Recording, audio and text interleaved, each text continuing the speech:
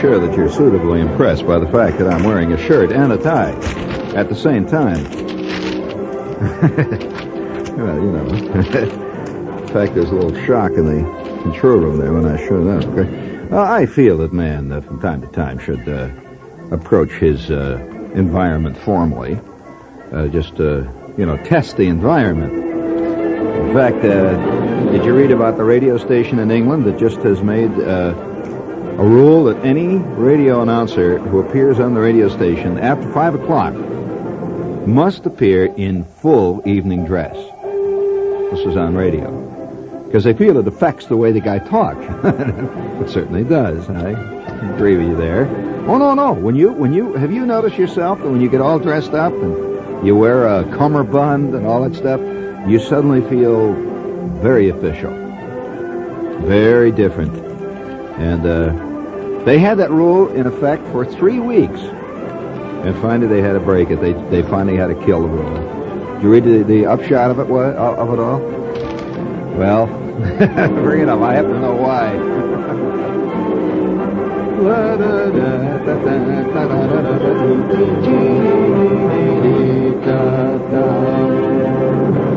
Oh, we have a note here from one of our outlying observers out there in the boondocks. Says, have you ever noticed that the picture of Prince Albert on the tobacco can looks a little like Johnny Carson?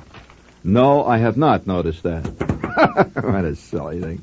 But, this business of the evening dress, I just want to tell you, peoples that are out there listening, that I'm in full regalia, in the performance of this show. If you, we tried last year, you recall, in the middle of the year there, we did several shows in the nude, to see, what the effect would be on the audience ultimately, and it was, we got some rather bad reports as to what this did. See, there's a lot more transmitted out of this radio transmitted than ever hits the casual ear. In fact, I would say right now one of the most interesting areas of psychic and electrical investigation, electronic investigation, is what they call, this is a curiously non-descriptive title, what they call non-integrated side phonic effects of broadcasting, of RF transmission. Now, you've probably never heard of that.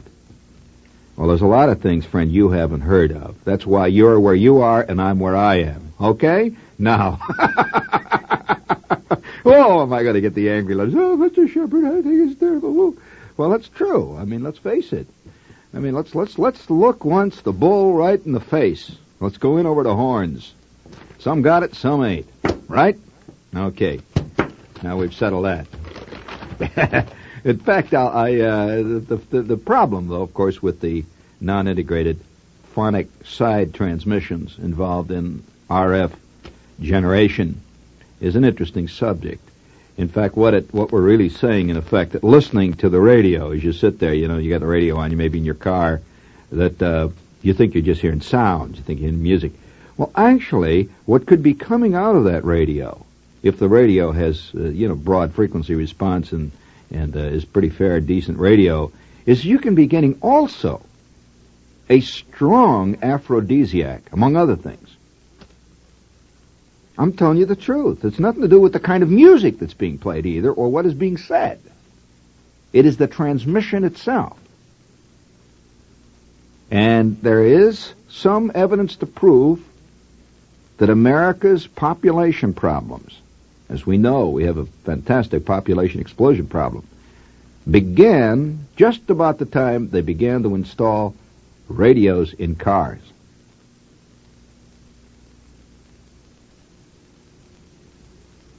I'll just leave you marinating that for a bit.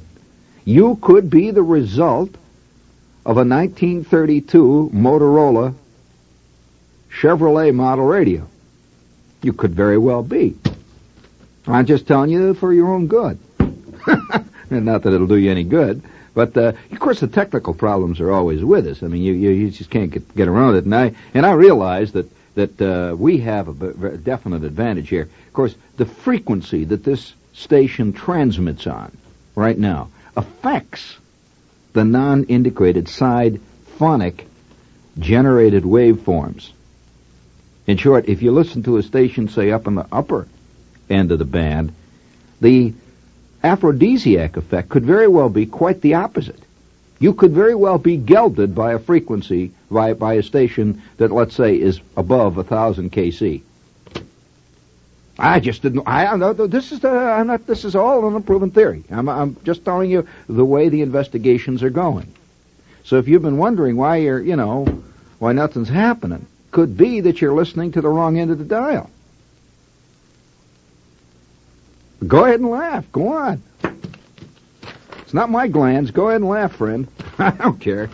Hey, George. But, this is the way it goes, If people tend to scoff at the very thing that is destroying them. Oh, they do all the time. Sure. Why, they used to stand around in crowds and laugh out loud at the Wright brothers. They did. And they're the same people that are standing in line now at the United Airlines terminal. Hey, George. Have you noticed that there's one airline commercial where the guy comes on and he looks real mad? What's he angry about? The guy that walks around in a place, it says, the one with the plane flies over him. He walks around in the terminal. He takes you inside. He says, we're going to spend money now on the guys that have been backing us for years, the guys in the coach seats. You know that one? He looks very mad. Yes, I mean, of course, plane travel can make you angry. I've had some bad scenes in planes. Nothing to do with the safety or anything. Just little things. And they show these girls doing these great things for people, like fluffing up their pillows and coming around and asking whether they want more gravy on the beef bolognese or whatever it is you got, And nobody does any of that stuff for me. I keep riding on the wrong plane. I think it's always happened on some other plane. Some other plane, they have this fantastic French meal. I always get on the one with the Swiss steak. The one that's made out of rubber. I think, there's one airline that I know that they use the meals over and over again. They know full well that you're not going to eat it. And you get it, they just wash it off and put it on the next plane, that's all. You wind up drinking the scotch. That's the end of that, which I never do anyway. But since we're here tonight, speaking of drinking scotch, we'd like to salute Charles Shorty Ferguson. Charles Shorty Ferguson, a note from one of our spies, who sent me a clipping from the Greenville News in Greenville, South Carolina. That's deep in the whiskey belt, And we'd like to salute Shorty. Shorty got caught, and we'll quote here. This is from Walhalla. I kind of like that. Walhalla, South Carolina. And it's from the Oconee Pickens Bureau. A man was caught napping on top of a 1,600-gallon moonshine still about 11 a.m. Monday, when Oconee County Sheriff's officials, they moved in on him quick and they caught him. He's laying up there on top of the still, knocking off a couple of moments of sleep. Sheriff's officers said they discovered Shorty sleeping on the top of the sheet metal still, located 2 miles south of the Crossroads section. Arrested and charged with manufacturing illegal whiskey was Charles Shorty Ferguson, 30, and his partner, Charlie Lefty Ray Woods, 37. They picked him up. He was hiding in the weeds. And I like the idea of being caught there laying on top of your still, And I think this is all part of our technical problems here. Now, that this past Christmas, there was a concerted effort on the part of certain... did you see in the ads the new hobby that they were selling over Christmas? I wonder if you got this kit at home. It's a wine-making and booze-making kit. Yeah, it's a fascinating new hobby. Make your own VO. And it's a fascinating hobby. Of course, that is unless you get blown up, which happens. Now, I don't know. Have any of you ever had any actual experience with a still? No, I'm serious. I'm asking a serious question. Now, don't just look at me and say no. Have you or haven't you? Have you ever seen one? You haven't. Well, I'm convinced that most people have not been up against the totally illicit in their lives. It's only something they read about. I'm really convinced of this, that most people think that crime is something that happens in grade B movies on the Late Late Show. Either that or it's called mugging. And that's something you read about in the New York papers. Well, now, I must say that one of the big moments in my fugitive, festering, growing life occurred as the result of a still. And it was in our neighborhood. Now, you see, you may have had many experiences with stills, friend, and not known it. That's the thing that you have to accept. Many times you drive along the road, you look over and say, "What's that over there?" Somebody says, "Oh, I don't know. It looks like it looks like a hay mower," and it could very well be some guy who has a still cleverly disguised as a hay mower. And that's right. That's exactly the way it's done. Now, why would a guy have a still? You said, "What do you mean? You can buy booze anywhere." Most people think that booze making was a thing that had to do with prohibition. Not at all. When you cook your own stuff up in a basement, you know what the taxes are on a gallon of whiskey? Why, it's fantastic. And you know what it actually costs to make a gallon of whiskey? Yeah, it's practically nothing compared to what it did. So if you could cook up a little bit down the basement there, you'd have a lot of customers for it. Real quick, see? Well, anyway, one time when I was a kid, there was this house it was about 2 or 3 half blocks away from us. You could see it from the front door there, yeah. And it was out in a vacant field. And there was a strange family moved in. As you know, in every neighborhood, you probably have in your neighborhood, there's one family that's vaguely exotic. And they come in, they move in, they got a bunch of hound dogs or something, and they something like that. And they keep away from the rest of the people, And you see them once in a while waiting for buses and carrying strange-looking shopping bags and stuff like that. Nothing to do with the rest of the crowd. Well, this house had a family moved in. See, instantly, it was a big deal among all the kids because there was a whole crowd of people. They all moved in. It was a tremendous crowd. It was like there must have been, nobody knew really ultimately how many families were in it, but there's a whole bunch of people moved in. And the backyard instantly was filled with old cars and junk and that kind of family. And they had about 9 kids, and they were reputed to be Greek. Because they would occasionally be seen on the front porch hollering at the kids in an exotic, totally non-understandable language. That we had run into other languages in our neighborhood. Everybody in my neighborhood, including me, spoke about 5 words of at least 3 or 4 or maybe 9 different Europa languages. For example, a little Hungarian. I remember Geza Niemann was one of my close buddies, and you couldn't go to Geza Niemann's house more than 10 minutes without picking up the smattering of Hungarian, because that's all they spoke there. So his old lady would holler at you, "Enem tudum tashik," you'd have to answer, and you did. And I picked up a smattering of Polish. I picked a little Czechoslovakian. I used to say things like "Joisted Kevana Kedvish Hogatoim," and this was all part of the background. But this language nobody understood, even Bolus, who was Polish. And they'd get out on the street, in front of they'd yell, and the kids would start crying, and they'd throw stuff, and the dogs would bark. So they kept to themselves. And mythologies began to grow up around them, like the house was haunted. This was the thing, and that was believed. Then there was also believed firmly that they were a crowd of gypsies who had stolen the house and had just moved in, and one day they would, the law would descend. Then, because they had that kind of European, darkish look to them, see, and boy, did they stick to themselves. Absolutely, nobody saw hardly anything of them except from a distance. You'd see a guy on a porch, and they always seemed to wear dark clothes. And you'd see a man once in a while out on a porch with suspenders on, and they had mustaches. And you see the scene now. Mythology began to grow. Kids, hide in the bushes and peer at the house. And this went on for a couple of years. Then eventually everybody just sort of forgot it. They just were there. See, nobody said anything about them anymore. They were just there. But the backyard was always filled with old cars. And there was a big old garage in the back. And upon that garage, hinges the whole story. It was an old ramshackle house. And at one point, it just dropped out of everybody's consciousness. Nobody paid any attention to it. That was the end of it. Once in a while, you'd hear exotic music on late nights. You'd hear the faint sounds, vaguely native kind of music. You'd hear drifting off over the fields. And once in a while, somebody would holler out of the window, "Will you shut that off? I'm trying to sleep!" And, of course, then there'd be another answering blast of this strange language would come echoing out of the house. But that didn't make any difference because everybody else in that neighborhood, all the radios and stuff that was going on all the time, there was Gene Autry was constantly singing out of the house next door.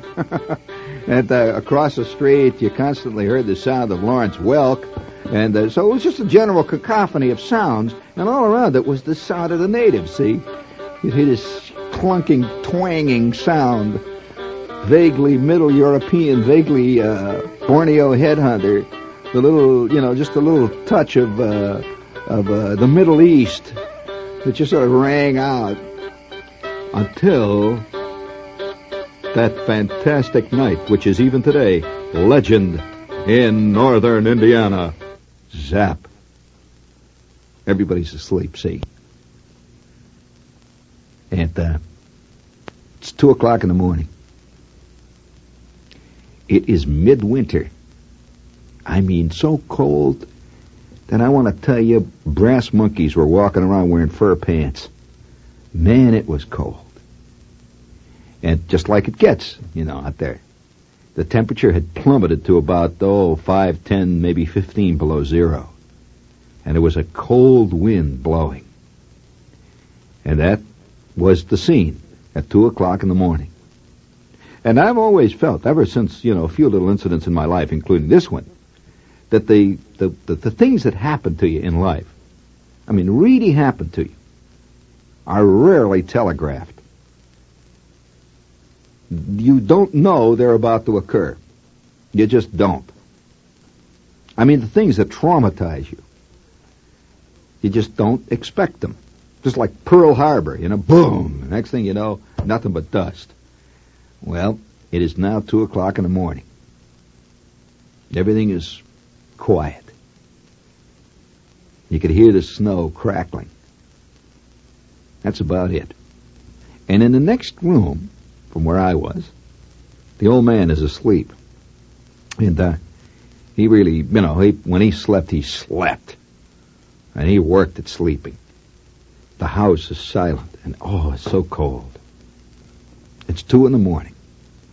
Now, how I knew it was 2, because later the investigation came out that it was 2 in the morning. I was completely conked out. I was not aware that it was 2 in the morning. I, too, was deep in the land of Nod, I was gone.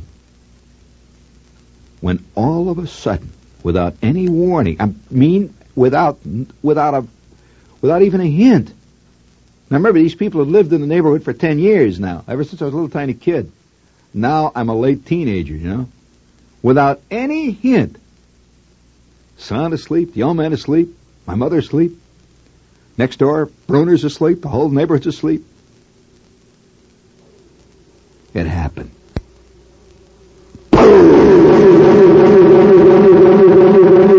Whap! My God. I felt everything sort of rock, see? Well, I woke up, I'm looking around, see? And I hear in the next room, the old man, who, by the way, was a great disaster fan. No, my father loved disasters.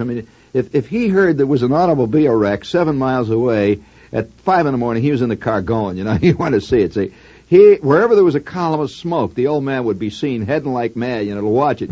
He watched more fires, more automobile wrecks, more guys jumping out of buildings than any guy I've ever known. See, so instantly I hear the old man, what? He's hollering in the next room. He says, hey, what happened? The furnace blew up. And then you heard a rumbling. It just kept rumbling. It is obviously not in our house. It's out somewhere else, see? And then there was a couple of little tinkling sounds. You hear ping, boing, bang, crash. You hear things like falling, from the sky. And with that, the old man says, great, an explosion. He jumps up, see, because we had a lot of explosions in our area. And due to the fact that not more than a half a mile away was the biggest refinery in the world. Oh, yeah. Standard Oil, Phillips, Shell, Sinclair, they all had these fantastic refineries that stretched for miles.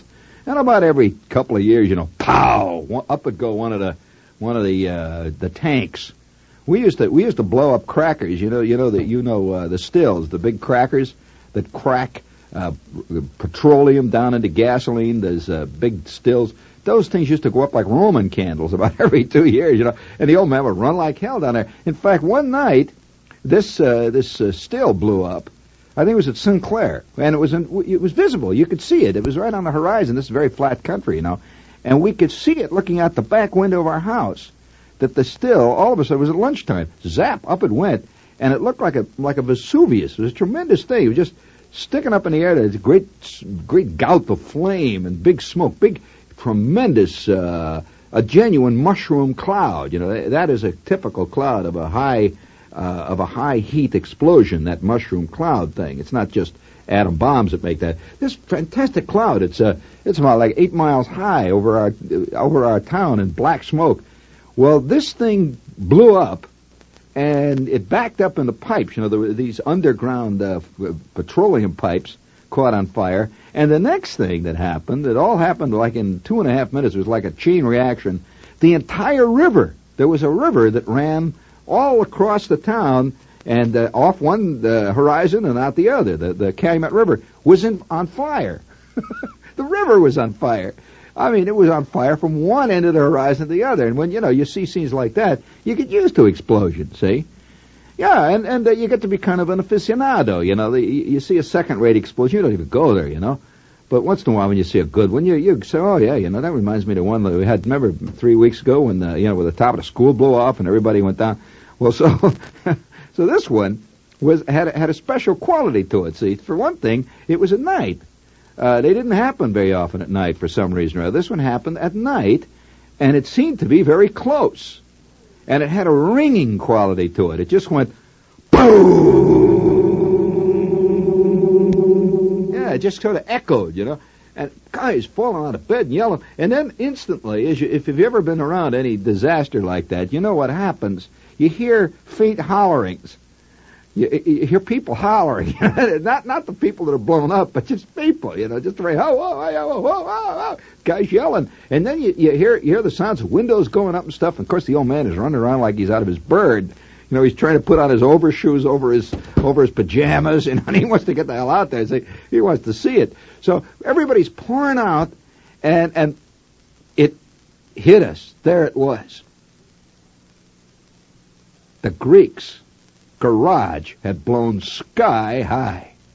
I mean, sky high. That was a fantastic thing of flame coming out of it. See, everybody rushes out. The people were in the streets. The temperature was like 5 below zero. It was pretty cold. And you see old ladies running around with their hair up in curlers, wearing bathrobes, kids sloshing through the snow. They're all crowding over there to see it, see.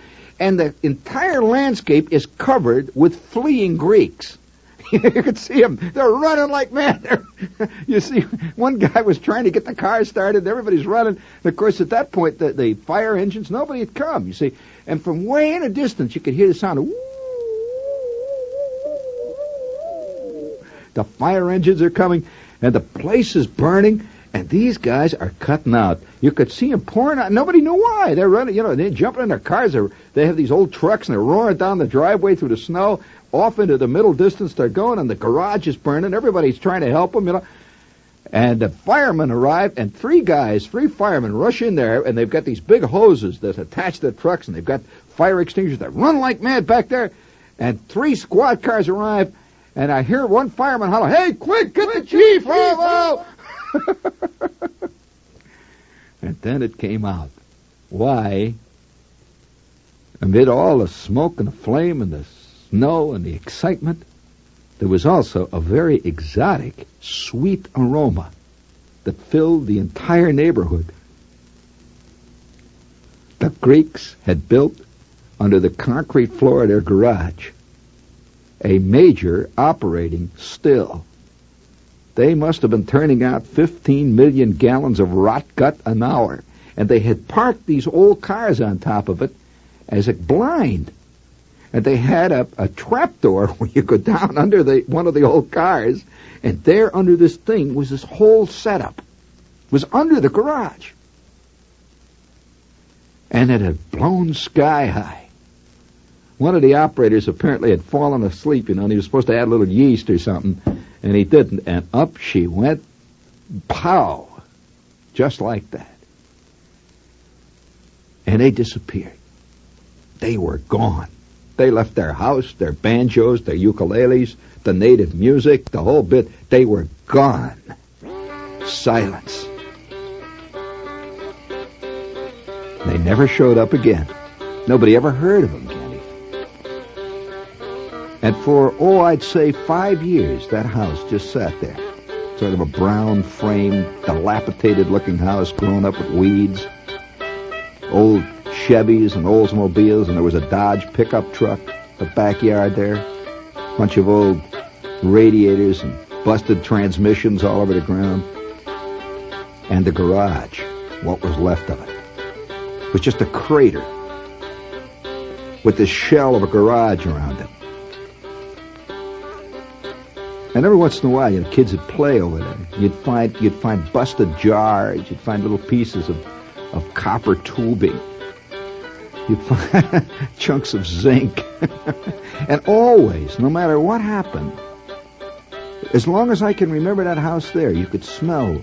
Apparently this stuff, when it blew up, it permeated the ground. You could smell that curious, sickening, sweet smell of raw, fresh, cooked, boiled, illicit alcohol.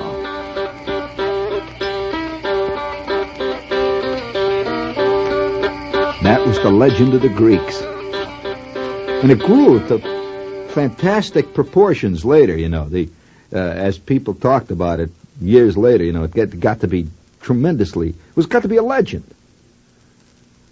And they used to talk about the time the Greeks' house blew up. They called them always the Greeks. I don't know whether they were Greek or not. It was just the time the Greeks' place blew up. And not one of those Greeks was ever seen again. The big story in the paper came out the next day.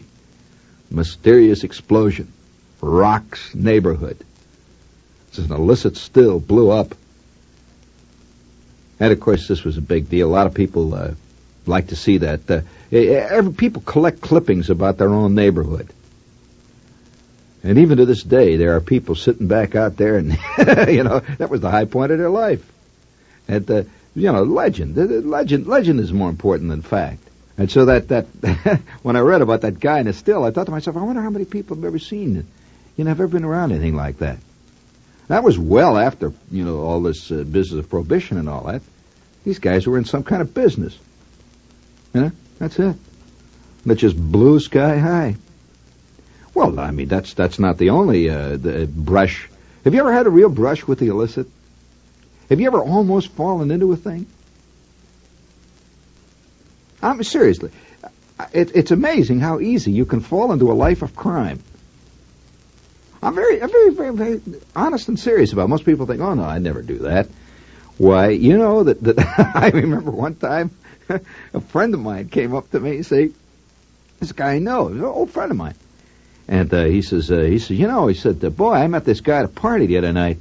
And, man, we're in the wrong business, And here I am, I'm in college, see. And he says, I met this guy at a party. He says, gee, this guy made, in less than 2 years, this guy started with $5,000, and he is now a millionaire several times over. And I said, how? He said, real estate.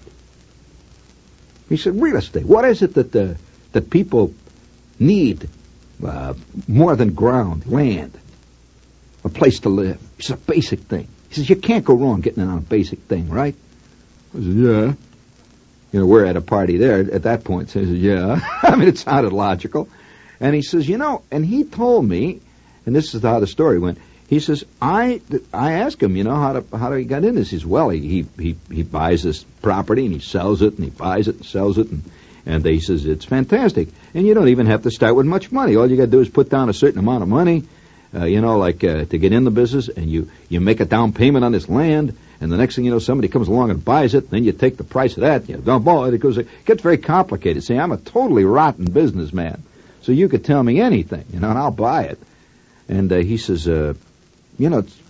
it's really what you got to do is have foresight. He says, you know, a lot of guys started with nothing, and now, you know, they made it big.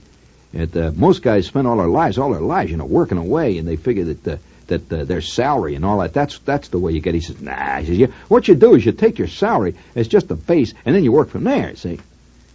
And I says, oh, really? He said, yeah. He said, in fact, I just went in with him. He asked me if I wanted to go in with him. You know, it's a tax deduction. He doesn't need all the money he's making now, and if he had a partner, it would actually be less for him tax-wise. And now that sounded logical to me. I don't know anything about that stuff. Tax-wise, it was a good deal for him to have a partner in there. And what I do, you know, is all I have to do every couple of days is nothing to it. He says I gave him $5,000, and he said every couple of days, you know, I sign the papers and it goes back and forth. Well, I felt this twinge of envy, like most of all of us feel when we hear about guys that are on the ground floor of some fantastic thing, you know. And so, a couple of months, maybe a year go by, and I meet this guy again. Now, this is a true story I'm telling you. I'm not inventing this. I'm absolutely true story. Couple of months, maybe a year go by, and I meet him again. He says, "Oh man," he said, "did you boot it?" And I said, "What do you mean boot it?" He says, "You should have gone in when I asked you to go in." He says, "It's fantastic." I says, "Really?" He says, "Well, I want to tell you, this past year alone, just this past year, in my spare time, made over $75,000. Whoo! This is a guy in school, see? I says, "What?" He says, "Listen, I want to tell you." He says, "It's fantastic." He says, "Not too late." He says, and he's very frank, see? He's very honest. Remember, this guy was also taken in, I want to point out. Don't assume I'm telling you the story of a crook. I'm not. This guy was taken in too. He says, "Look," he says, "I want to tell you," he says, I want to get my friends in on this. There's no reason why not. You know," he said, "this is fantastic." He said, "All you have to do is give me," he says, "maybe if you can scrape together $5,000-$6,000 and put it in the kitty," he said, and all you have to do is once in a while," he says, "he makes this my partner." He said, "He makes the deals. All you have to do is sign as a partner." He says, "Then you cut in on the profits." I said, "Really?" Well, my problem is that I have a very short span of concentration. Also, I'm very dumb about certain things. I'm notorious in having missed the boat in at least 400 major deals in my life. In fact, I have a track record that is unparalleled in the deal missing field. I'm good at it. So I said, "Really? Is that true?" Well, I was easily distracted. A chick came over, you know, and she has this plate full of dilly beans, and she's handing out martinis, and the next thing you know, I'm talking to the chick, and 5 minutes later, we're out in her car, and you know, we're driving around the countryside, and that lasted for the whole weekend, and it got, you know, I woke up the following Monday, I couldn't hardly remember the party, and the whole thing, see? And was I lucky? I couldn't believe my luck. 3 weeks later, I wake up in the morning, you know, and I walk down. Remember, I'm going to school. I'm going to college. I walk down, and I had a class at 8:30, and I was really feeling rotten. I felt, you know, there's sometimes you just don't feel like dealing with the Punic Wars. And, you know, this is a dullness and personified, and it's 8:30 in the morning. It's about 10 after 8, and I walk into this lunchroom. I always stop this lunchroom, and I get myself a cup of coffee and a donut, and I go in the lunchroom there. And the guy always had a bunch of papers, the Bluebird Diner. See, what's with the Bluebird Diner? And I sit down at the Bluebird Diner, and Gus is back there, and he says, "Give me my coffee, Gus, quick. I'm late." And he says, "Okay." And he says, "You want the sugar donut or plain?" I said, "Give me the sugar this morning. I need all the energy I can get, you know." So he gives me the sugar donut. I'm drinking a coffee, and I see the guy next to me who's hunched down there, the guy, A&P truck driver or something. He's got the morning paper. And I'm just looking at it, you know, I'm drinking the coffee, and I'm half asleep, and I'm bugged because I got to go and mess around with the Punic Wars and all that stuff. And it's kind of raining out. It's a miserable day. And I look over there, and I take a double take, you know. On the front page is a picture of my friend. And above it is a single word. Nabbed. Have you ever had a friend described in those terms? Nabbed. Holy smokes! I says, you know, I staggered back, and I lean over and I says, "Excuse me, can I look at your paper?" And he said, "All right, Mac." He said, "Give me it back, though. I want to look at the sport page." And there's the story. It says Charlie W. Ockweiler, student, was nabbed last night in the culmination of a 6-month investigation of a sneaky, fake, phony, baloney real estate ring, in which he and his friends, and he goes on this whole thing, saying, nabbed. N-A-B-B-E-D, exclamation point, umlaut, nabbed. She.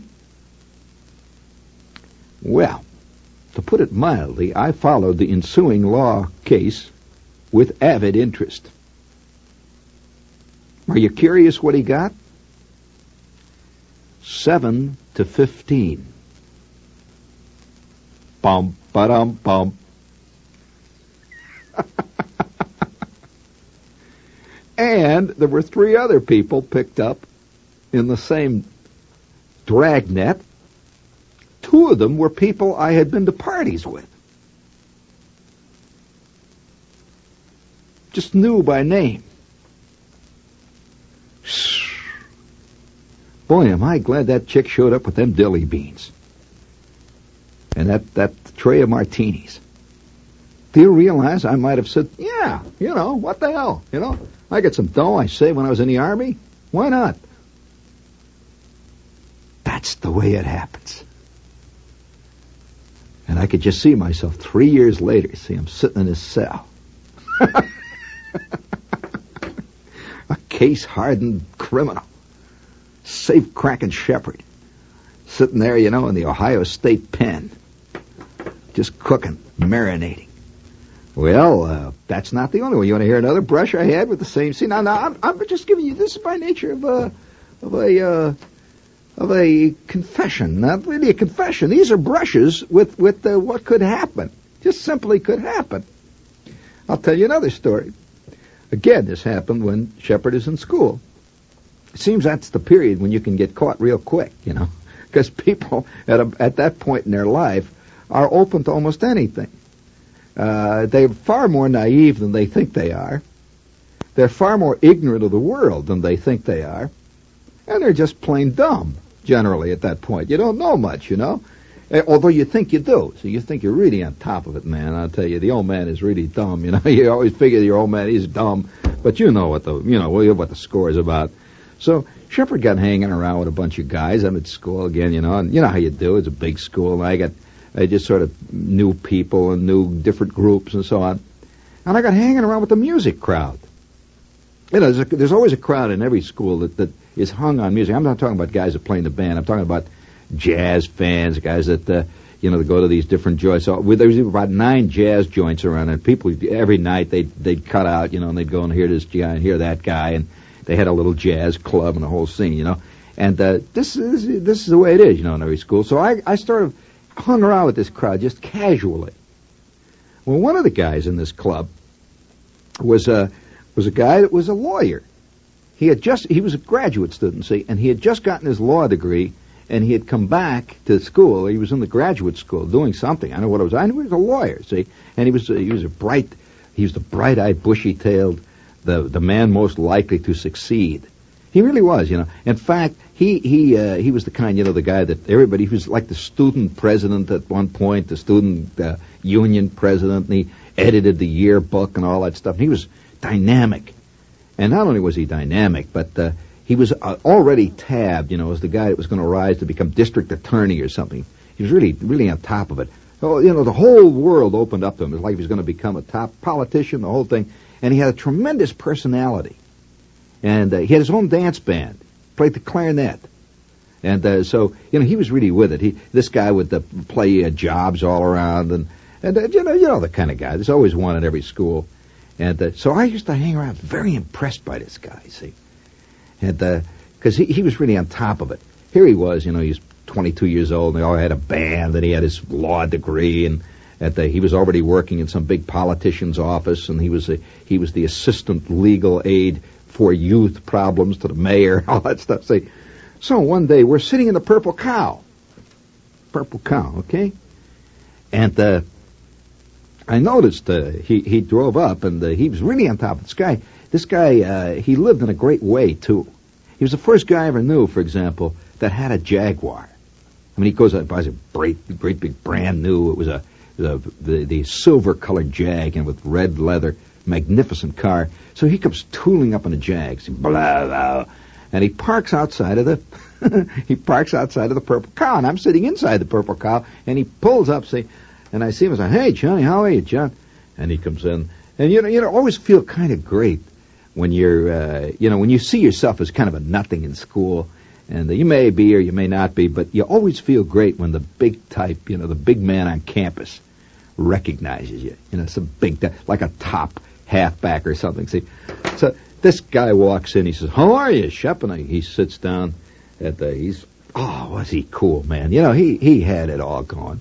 I had his own band. He had the Jaguar, and he was living with this chick. This is another thing that impressed us. He was living off campus. He had this fantastic girl. So he comes into the Purple Cow. He says, "How are things going?" I said, "Gee, fine, John." "Okay." He said, "No, how are things really going? You're really happy?" And I said, "Yeah, what are you driving at, John?" He said, "I kind of like you." I said, "Thanks, gee, that's kind of nice, I'm glad you do." And he's looking at me real appraisingly, see. And so he says, "Hey, waitress, a couple of coffees here." So he ordered some coffee. We had a couple of waffles. We sat in the Purple Cow and talked until 4 o'clock in the morning. It started roughly about 10. Have you ever had these long talk sessions, where you start getting to the point where you don't even know what the hell you're saying, and you're saying things like, Matt, when you get to the profound stage, where you say things like, "I'll tell you, I don't care what they say. It's the little things that count. You come out with all this, this jazz. And so we're at that stage, and we're talking away, and his Jaguar sitting out there, and all of a sudden, the cop shows up at the Jaguar. And he's overparked. You see, it's a 1-hour parking lot. He's been parked out there for like 9 hours, see. So with that, John gets up and he walks out. He says, "Wait a minute, don't panic," he says to me. And what a cool scene. He walks out, and here's the cop. He's just about to write out the ticket, $15. He's about to write it out. Now, whenever this would happen to me, I'd practically pass out. So John says, "Wait a minute, don't worry, I'll take care of it."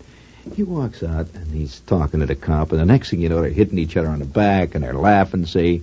And John, they shake hands, and the cop is looking at the Jaguar, and he says, "Hey, and then he's got the hood open. I'm really impressed."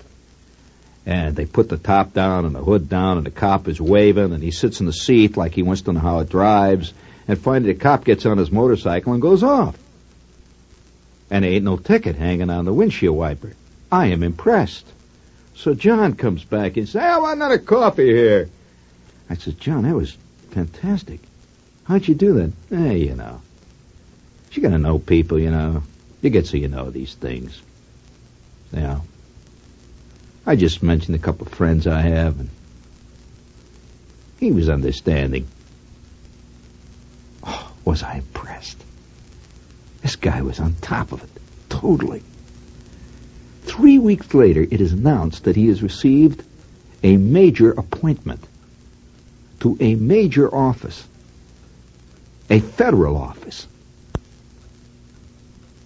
And there ain't no stopping him now.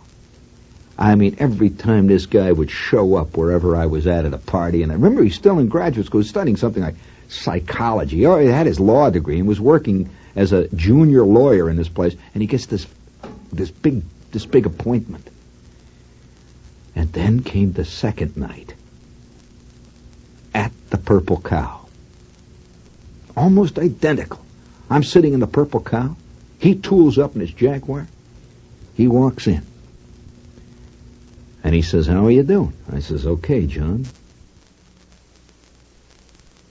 Would you like to make some big money?" Now, I'm not smart. And I'll agree with the next guy that I'm just like any other smallmouth bass down there in the lily pads. Somebody throw that plug at me that says big money on it, I'll go too. But I no longer put down instinct. A little thing in my mind, I don't know. I can't honestly say it was honesty or anything else. Something just went ding. John's looking me in the eye. He says, "You want to get in on big money?" Ding. I said, well, John, I don't know anything about business and all. He said, "No, you don't have to know about business." I said, "I'm not talking about business. I'm talking about something else." He says, 3 or 4 guys I'm getting together. I said, "Nah, John, I don't want to stay here in town. I want to leave town." He said, "Well, you're going to regret it. Don't say I didn't ask you. You're going to regret it." I said, "Well, you know how it is, John. You win some, you lose some." He said, "I'll drink to that." So we had a couple of purple cows, and we sat around for a while. We got into that maudlin stage again, talking about profundities. John got in his Jaguar and drove off. It was the last time I ever saw him. Because you know how your life goes. About that time, I left and went to another place, another school. His life and my life and the whole life that I'd lived disappeared. One night, 2 years later, I am sitting in Chicago. In fact, I'm at a friend's house. We're paying no attention to anything. We're sitting there. In fact, the friend was Shel Silverstein. We're sitting around shooting the breeze in his room, talking about stuff. There was another guy there. We're just talking away. We're about to go out someplace. And there's this television set in the corner. It's playing away. It's just going on there. And I'm sitting there and I says, "I'll tell you, Shel, the next time we don't..." And I look over there and there's suddenly a familiar face is on TV. See? And I said, "Wait a minute, I know that guy."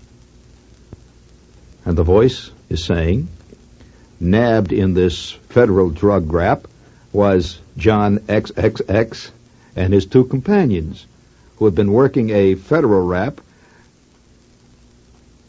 Are you curious what he got? 21 years. They caught him taking a major bribe.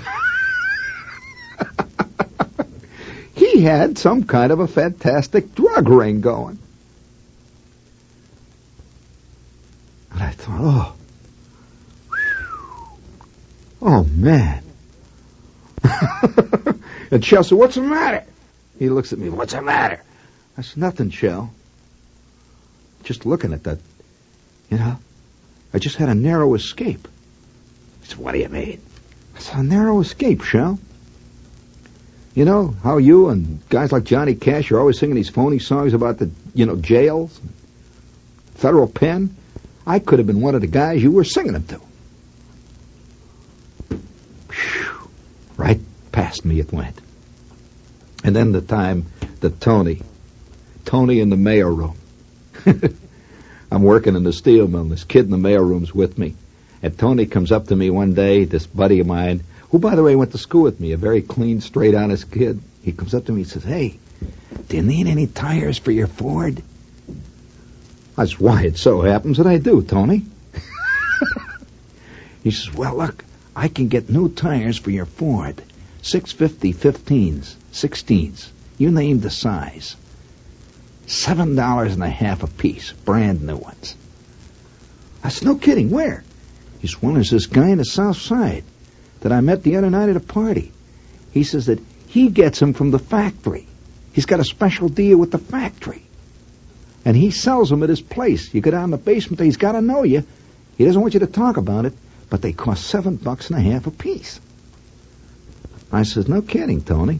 Well, I was flat busted, thank God. I had no money.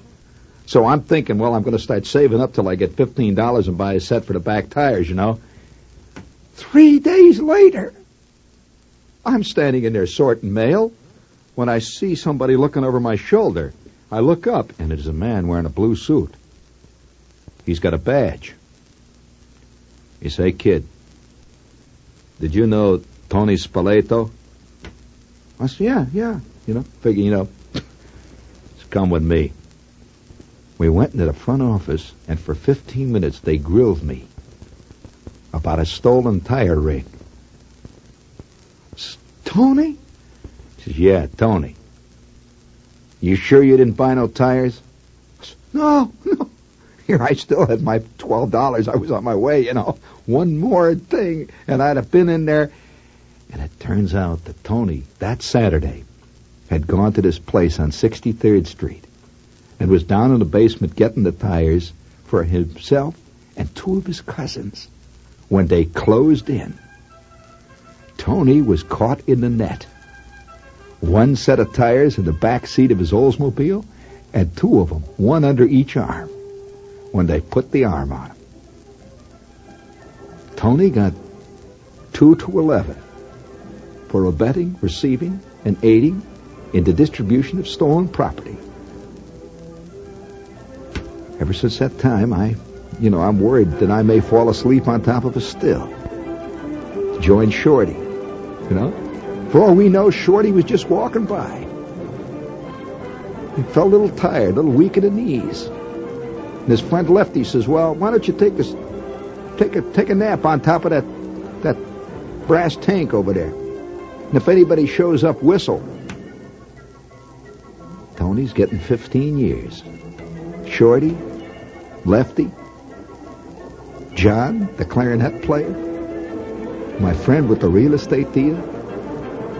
You may be next, buddy.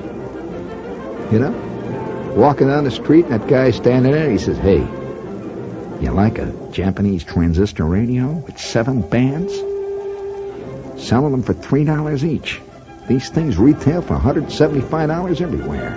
How would you like to have a Japanese transistor radio? See, I got a friend that just came back from Japan, and he bought them from this little Japanese who works in the factory. He got it for 75 cents a piece, and I'm willing to let you have one for $3. Come here, back in this alley, and we'll talk it out. Oh, the devil is always on hand, beckoning. Big money, big money.